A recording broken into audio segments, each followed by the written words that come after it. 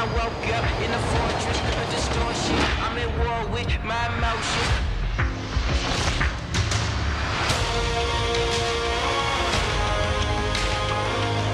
I'm coming home now. I'm coming home.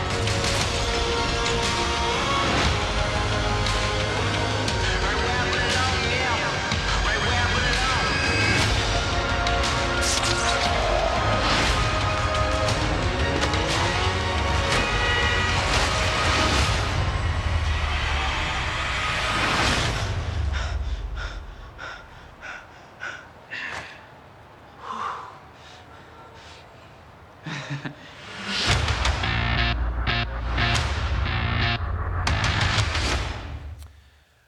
With great power comes great responsibility. If you are a follower of Jesus, then you have been given, because of the good news of the gospel, great power. And what you do with that power will decide how you finish as a Christ follower. It comes with great responsibility. Because here's the thing, we all want to finish well, right?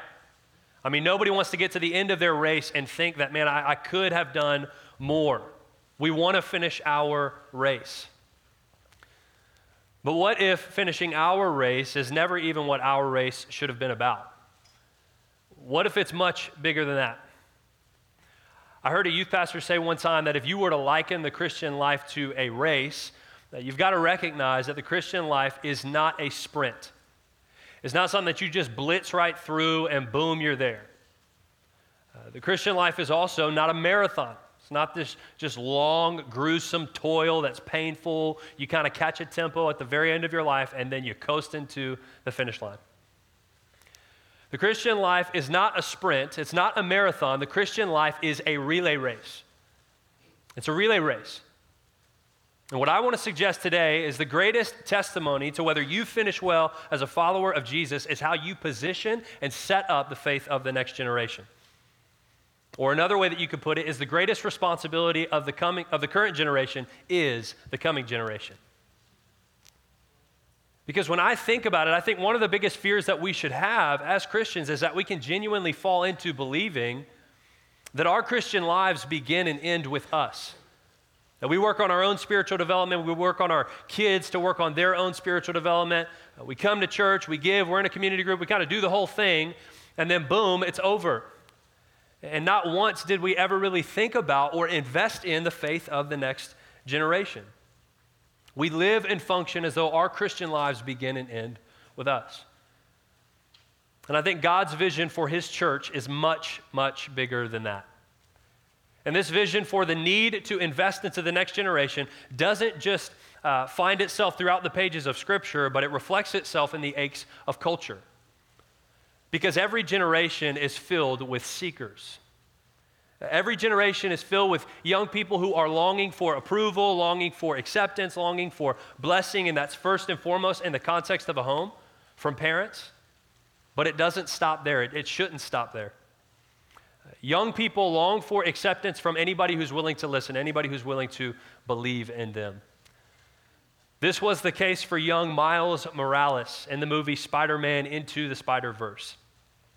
Miles is a young kid from Brooklyn who's recently gone through a transition of schools where he's now attending the local prep school in Brooklyn, and he decides to go hang out with his uncle one night. And amid this hangout, he gets bitten by a radioactive spider, and some pretty crazy things begin to take place. And a couple of days later, he goes back to the place where he was bitten to kind of check things out and see what happened. And he finds himself in an unlikely situation, given an unlikely task. Check this out.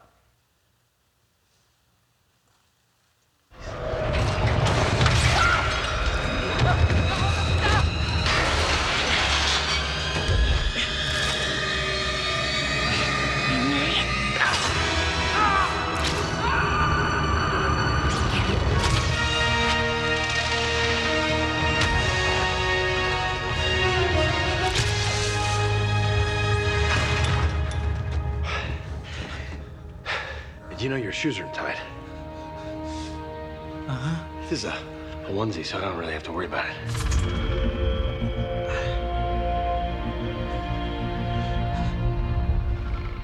I thought I was the only one. You're like me. I don't want to be. I don't think you have a choice, kiddo. Got a lot going through your head, I'm sure. Yeah. You're gonna be fine.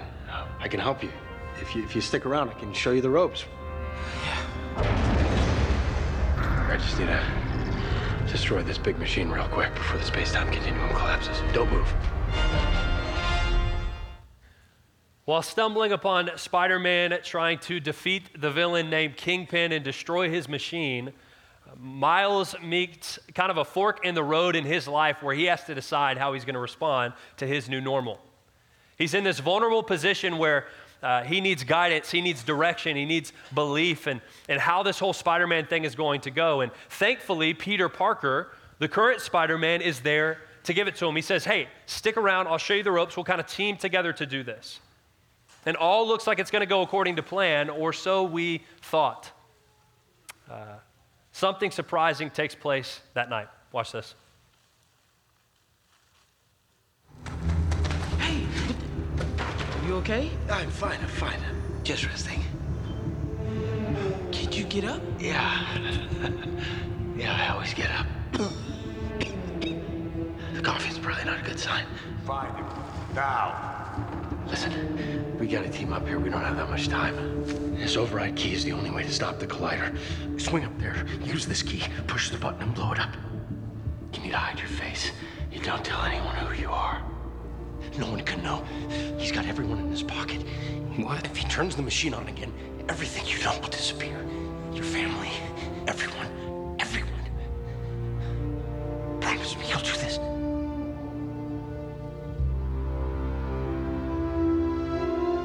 I promise. Go. Destroy the collider. I'll come and find you. It's gonna be okay.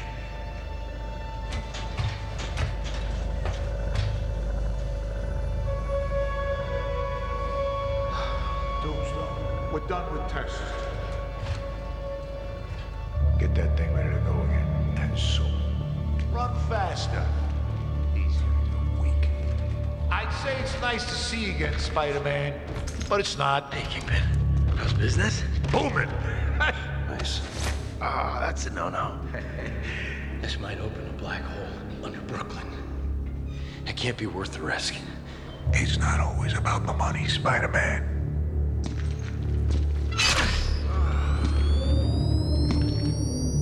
Don't you want to know what I saw in there? Wait. I know what you're trying to do. And it won't work. They're gone.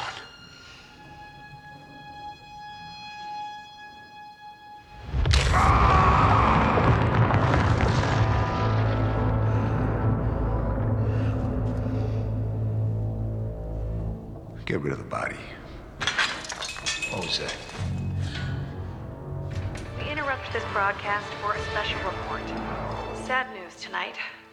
The hero known as Spider-Man has died after injuries related to another powerful earthquake in Brooklyn. Multiple sources are confirming that Peter Parker, a 26-year-old grad student, I'm not scared operated as Spider-Man of the dark. I'm not running. No, I'm not afraid of the fall. I'm not scared.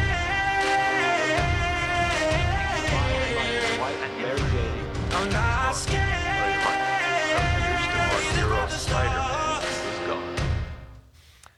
Miles thought that Peter Parker, the Spider-Man, was going to be the one to show him the ropes. They were going to team together and defeat the villain Kingpin, destroy the machine, and all was going to be well. And here we are, the hero of the story has died. And as you can imagine, Miles is probably thinking, what in the world is going on?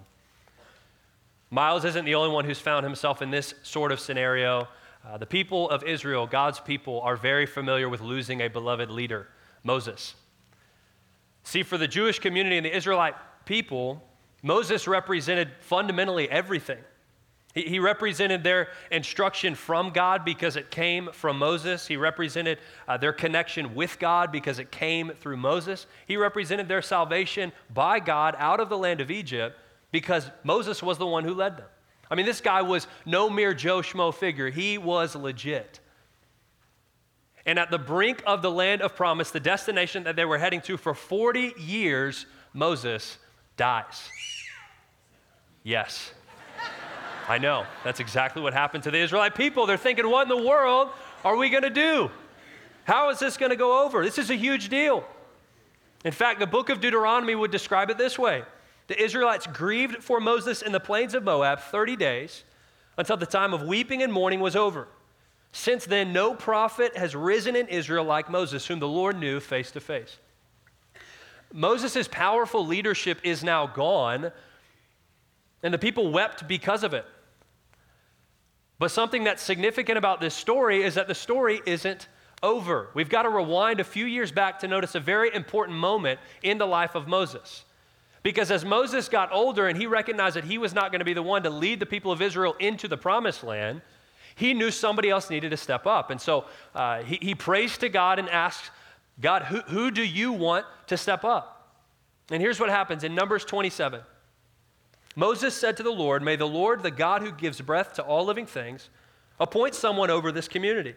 So the Lord's people will not be like sheep without a shepherd. So the Lord said to Moses, take Joshua, son of Nun, a man in whom is the spirit of leadership, and lay your hand on him. And the book of Deuteronomy gives some fresh commentary on the actual fulfillment of Numbers 27 when it says this. Now Joshua, son of Nun, was filled with the spirit of wisdom because Moses had laid his hands on him. So the Israelites listened to him and did what the Lord had commanded Moses. Now, something to note about this passage is that the spirit of wisdom was on Joshua because Moses laid his hands on him. The process of laying one's hands on somebody in this context was much more than just like putting a sweaty palm on somebody's forehead and saying, bless you. No, it was a visual representation of the transfer of power. Much like our presidential inauguration in today's day and age, where the former president and the newly elect president walk down the steps together and the former president steps into Air Force One last time to kind of signify that transition, the laying on of hands left no doubt in the minds of the Israelites who their leader was going to be. And in the Numbers 27 account, God notes that Moses was to delegate some of his authority to Joshua and some of his responsibility so that the people of Israel would begin to see him as a leader. And so what we've got to see throughout this process is that this process started long before the week of Moses' death. In fact, the process of Moses' investment into Joshua started long before that. Numbers 11 speaks of Joshua as having been an assistant or an aide to Moses since he was younger. And so this was a very intentional transition. Moses sought after the Lord for who was going to be who was going to take his place. He was intentional about investing into Joshua throughout his youth. He was intentional about all of these steps and replacing himself and giving away authority to Joshua so that people would begin to see him as the leader. This did not just happen. And the effect of this transition and this intentionality was a lot of success. Joshua assumed the responsibility. He led the people of Israel across the Jordan River into the land of promise. Very successful military campaign. I mean, he conquered 31 kings, 6 nations. I mean, this guy had a great tenure. The transition could not have gone smoother. But if we fast forward just a generation later to the end of Joshua's career, we notice a subtle change. Something's different about this transition. See, while Joshua had led many successful conquests, he didn't complete the job. Joshua 13 records this. When Joshua had grown old, the Lord said to him, you are now very old, and there are still very large areas of land to be taken over. And so Joshua, recognizing that his time is thin, that he's not going to be the one to ultimately conquest the land as was planned, he makes sure that the people of Israel know that when they settle in their respected land boundaries, they are to finish off the military job, or else it was going to get really, really bad. And Joshua, as having been incredibly faithful in his leadership to the Lord, gives one final passionate charge and plea to the Israelite people when he says this. Now fear the Lord and serve him with all faithfulness. Throw away the gods your ancestors worshiped beyond the Euphrates River and in Egypt, and serve the Lord. But if serving the Lord seems undesirable to you, then choose for yourselves this day whom you will serve. But as for me and my household, we will serve the Lord. It's a passionate plea from somebody who was filled with both authenticity and conviction. But authenticity and conviction alone will not set up a generation for success. Here's how I know. If we just flip a couple of pages in our Bibles to notice the very next book of the Bible, the book of Judges, to see how the first verse begins, it says this. After the death of Joshua, the Israelites asked the Lord, who of us is to go up first to fight against the Canaanites? And I want you to keep that wording structure in your mind as we compare it with the prior generation's transition in Joshua 1, which says, after the death of Moses, the servant of the Lord said to Joshua, son of Nun, Moses' aide. What's different about those two verses? After the death of Moses, the Lord said to Joshua. After the death of Joshua, the people of Israel said to the Lord. What's missing there? What's missing there is a clear transition of faithful, God-centered leadership from one generation to the next. And that tiny, itty-bitty, subtle change that if we're just reading our Bibles, we probably will miss it, will lead to one of the most catastrophic periods in all of Israelite history, the period of the Judges. And if you read the book of Judges, what you will notice is a consistent theme of a lack of leadership, leading to the people of Israel doing what was evil in the eyes of the Lord, doing what was right in their own eyes, and not knowing God. Joshua had a phenomenal leadership career. He was a person filled with both authenticity and conviction. But what we have to recognize is authenticity and conviction without investment and belief is a great race, but it's incomplete. Moses modeled authenticity and conviction while also investing in and believing in Joshua as the future leader. And Joshua did not follow suit in this same way, and the effects of it are detrimental.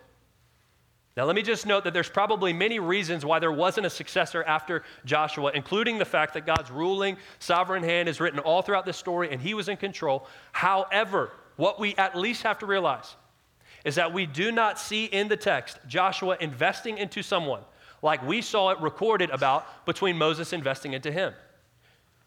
And so, for one reason or another, it is safe to assume that Joshua did not invest into somebody to replace himself, and that set up a bad transition. We've got to see that bad handoffs can ruin good races.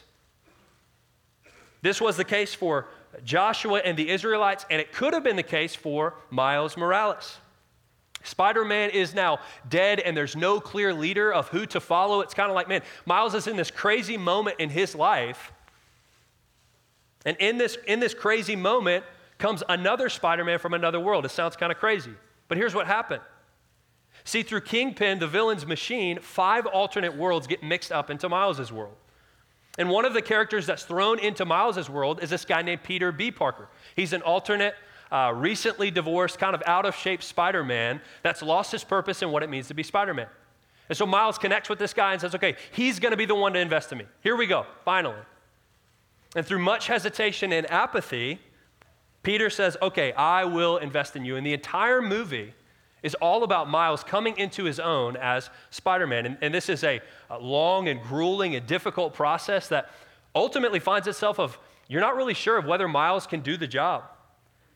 The job of not only helping Peter B. Parker get back to his own world and defeating Kingpin and destroying the machine, but the job of being New York's new Spider-Man. And in a crucial scene toward the very end of the movie, we see the authenticity and the investment of Peter B. Parker throughout the movie collide with the conviction and the belief of Miles' dad to renew a sense of confidence within Miles that creates something special. Watch this. Miles, I came to say goodbye. We can say goodbye at the Collider. You're not getting it. You're staying here. I need to be there, so you can all go home. They are going home, Miles. I'm the only one staying. You're taking my place? If you stay here, you'll die. I'm doing what needs to be done. I just wanted you to hear it from me. What about MJ? Not everything works out, kid. I need the goober. Please don't make me take it from you. That's not fair. You gotta tell them I can do this. It wasn't their decision. I gotta make Kingpin pay. You have to let me make him pay. Miles, you're gonna get yourself killed. But I'm ready. I promise. Ah! Then Venom strike me right now. Or turn invisible on command so you can get past me.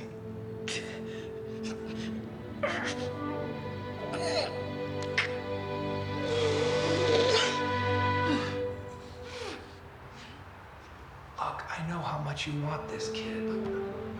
Poor little guy. But you don't have it yet.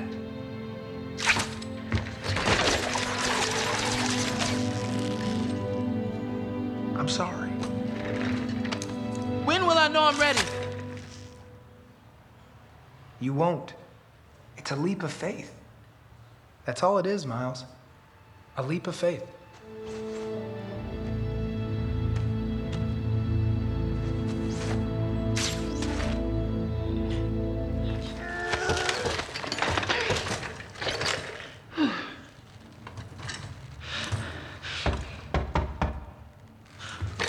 Miles, Miles, it's your dad. Please open the door. Miles, I can see your shadow moving around. Yeah, okay, I get it. I get it. You're still ignoring me. Look, can we talk for a minute?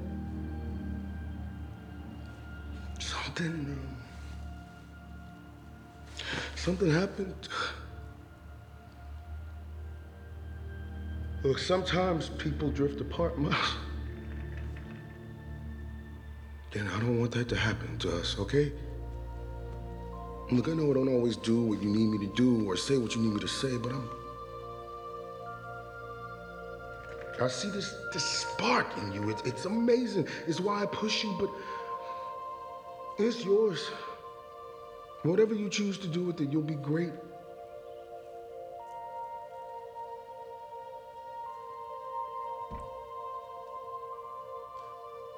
Look, call me when you can, okay? I love you. You don't have to say it back, though.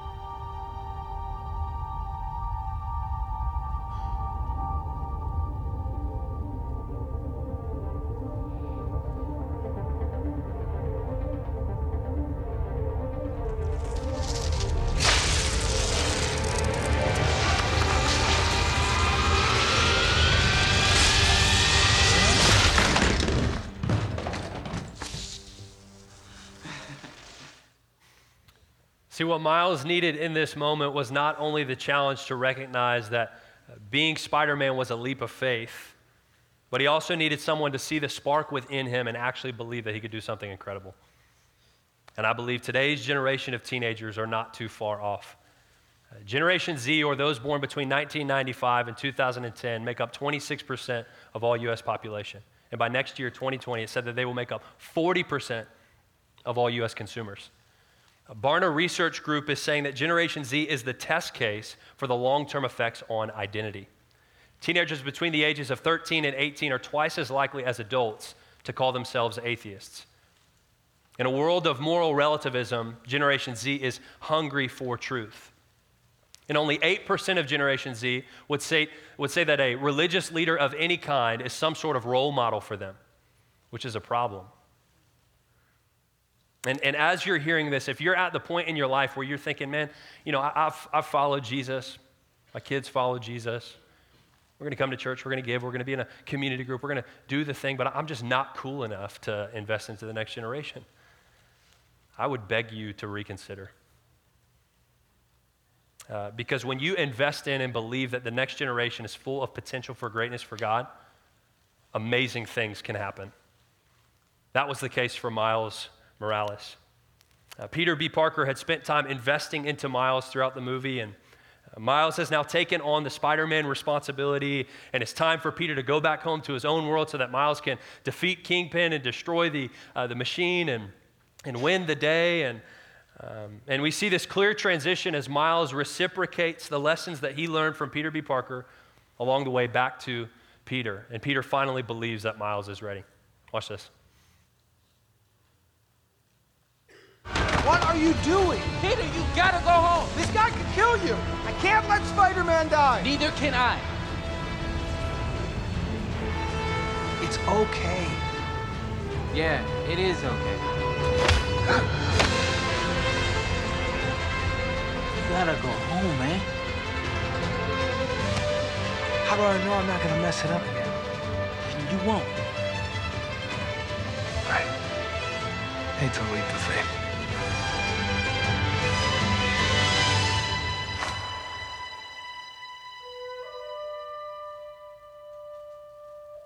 Not bad, kid.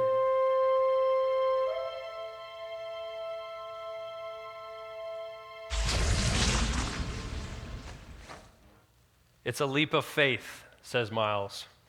What once came out of the mouth of the mentor is repeated back from the mentee, and I believe the same can happen today. It's not about simply modeling an authentic life with Jesus, what that looks like. It's not about simply living convictionally, standing for God and His Word through your life. Those are good, and you should pursue those, but if left alone like Joshua, they will not set up a generation for success. It's incomplete. We can't stop there. We must move forward to invest deeply, not afraid to get into the trenches of the next generation's lives, get our hands dirty in showing them how to live like Jesus. And not stopping there, but believing wholeheartedly that God wants to and will use the coming generation to do great and mighty things for Him.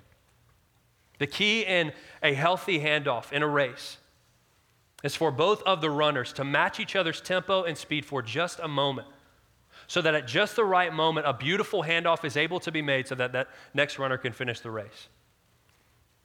The question that I have for the older generation in our community is simply this: how are you running to hand off? How are you running to hand off? And in order to run to hand off well, what I want to suggest that you do is you think bigger than your family.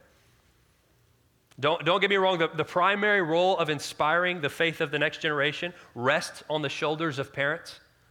But also recognize that there are kids all throughout our city that do not have parents, or they don't have active parents, or spiritually Christ-following active parents. As Moses would plead to God, they are like sheep without a shepherd. And what I'm pleading to you, at the very least, is that you would care, that you would fight for Generation Z in prayer.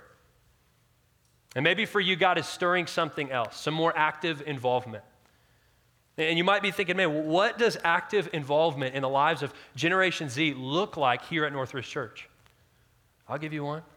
It's every Wednesday night from 6:30 to 8:30. It's our student ministry. I am super biased, but let me tell you, I don't know what role you can play, but you can do something. Even if it's hopping into our once-a-month prayer meeting that we have parents covering our students in prayer once a month. I don't know what it is, but you can do something. How are you running to hand off? Think bigger than your family. And to the younger generation, the question that I have for you is, are you ready to receive? Are you ready to receive? We've got some grown folks in here cooking at you right now with a baton full of faith, and you are standing absolutely still like a deer in headlights.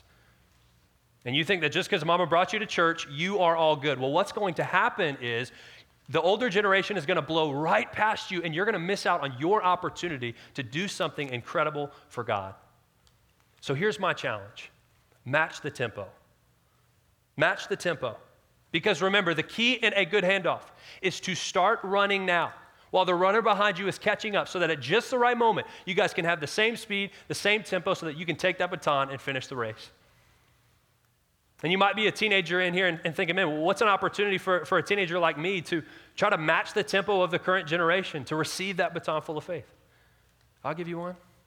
It's every Wednesday night from 6:30 to 8:30. It's our student ministry. Again, I already admitted it. No shame, shameless plug. I am biased. But our volunteers are a part of the faithful runners that would love to show you how to match their tempo to hand off that baton. Come this Wednesday. Northridge Church, in our culture today, we have a bunch of sheep without shepherd. And what I'm asking is, will you be a part of the solution? Let's not seek a Joshua transition. Let's seek a Moses transition. So yes, keep modeling your authentic walk with Jesus.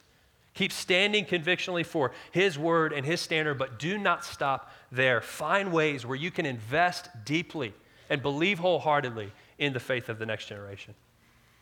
And if you think the authenticity, conviction, belief, and I don't remember the fourth one I'm missing, authenticity, conviction, belief, and investment from Moses to Joshua is crazy, look at Jesus.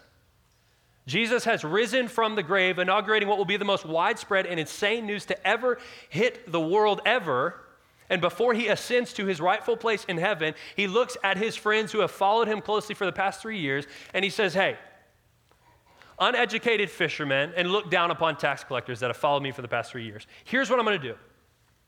I am going to give you access to the greatest news in the entire world, and I'm going to allow you to share that saving news with the entire world. And you're going to do greater things than I did on this earth, but guess what? I'm going to be with you the entire time.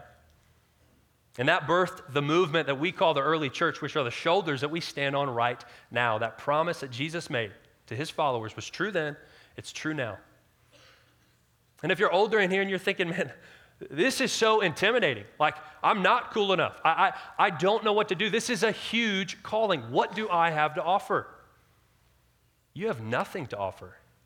And that's perfect. 1 Timothy 4:12 says, don't let anyone look down on you because you are young, but set an example for the believers in speech, in conduct, in love, in faith, and in purity. Now, I think our young people need to hear that. But just as much as our young people need to hear that, our old people need to hear this. Don't let anyone look down on you because you're old. As we look at that scripture, it says nothing about setting an example because of your age. You don't have to be cool. You just have to care. Joshua needed a Moses. The Israelites needed a leader. Miles needed his dad and Peter B. Parker. And there's a teenage guy out there living without hope right now who needs a spiritual dad or a spiritual brother to tell him that he's going to be an epic, godly dad one day. And there's a teenage girl searching for her identity in all of the wrong places. And she needs a spiritual mom or a spiritual sister to tell her that the God of the universe thinks that she is precious. The greatest contribution that you may have to the kingdom of God may not be something you do, but it might be somebody you influence.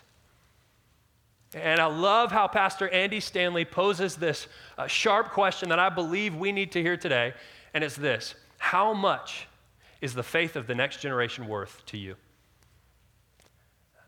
Because I'm going to side with Andy Stanley, and I'm pretty sure he's siding with Jesus and saying that it is worth everything. Let's pray. Jesus, thank you so much for the call and the mandate to pass faith on to the next generation. Help reveal to us what part we play in that, even if it's just, going after Generation Z in prayer. But help us to see past us, past our families, which are good. We need to see that. But help us see the long-term goal of your kingdom coming and you using different generations to influence other generations. Thank you for your grace in our lives and giving us this opportunity to learn from your amazing word. It's in your name we pray. Amen.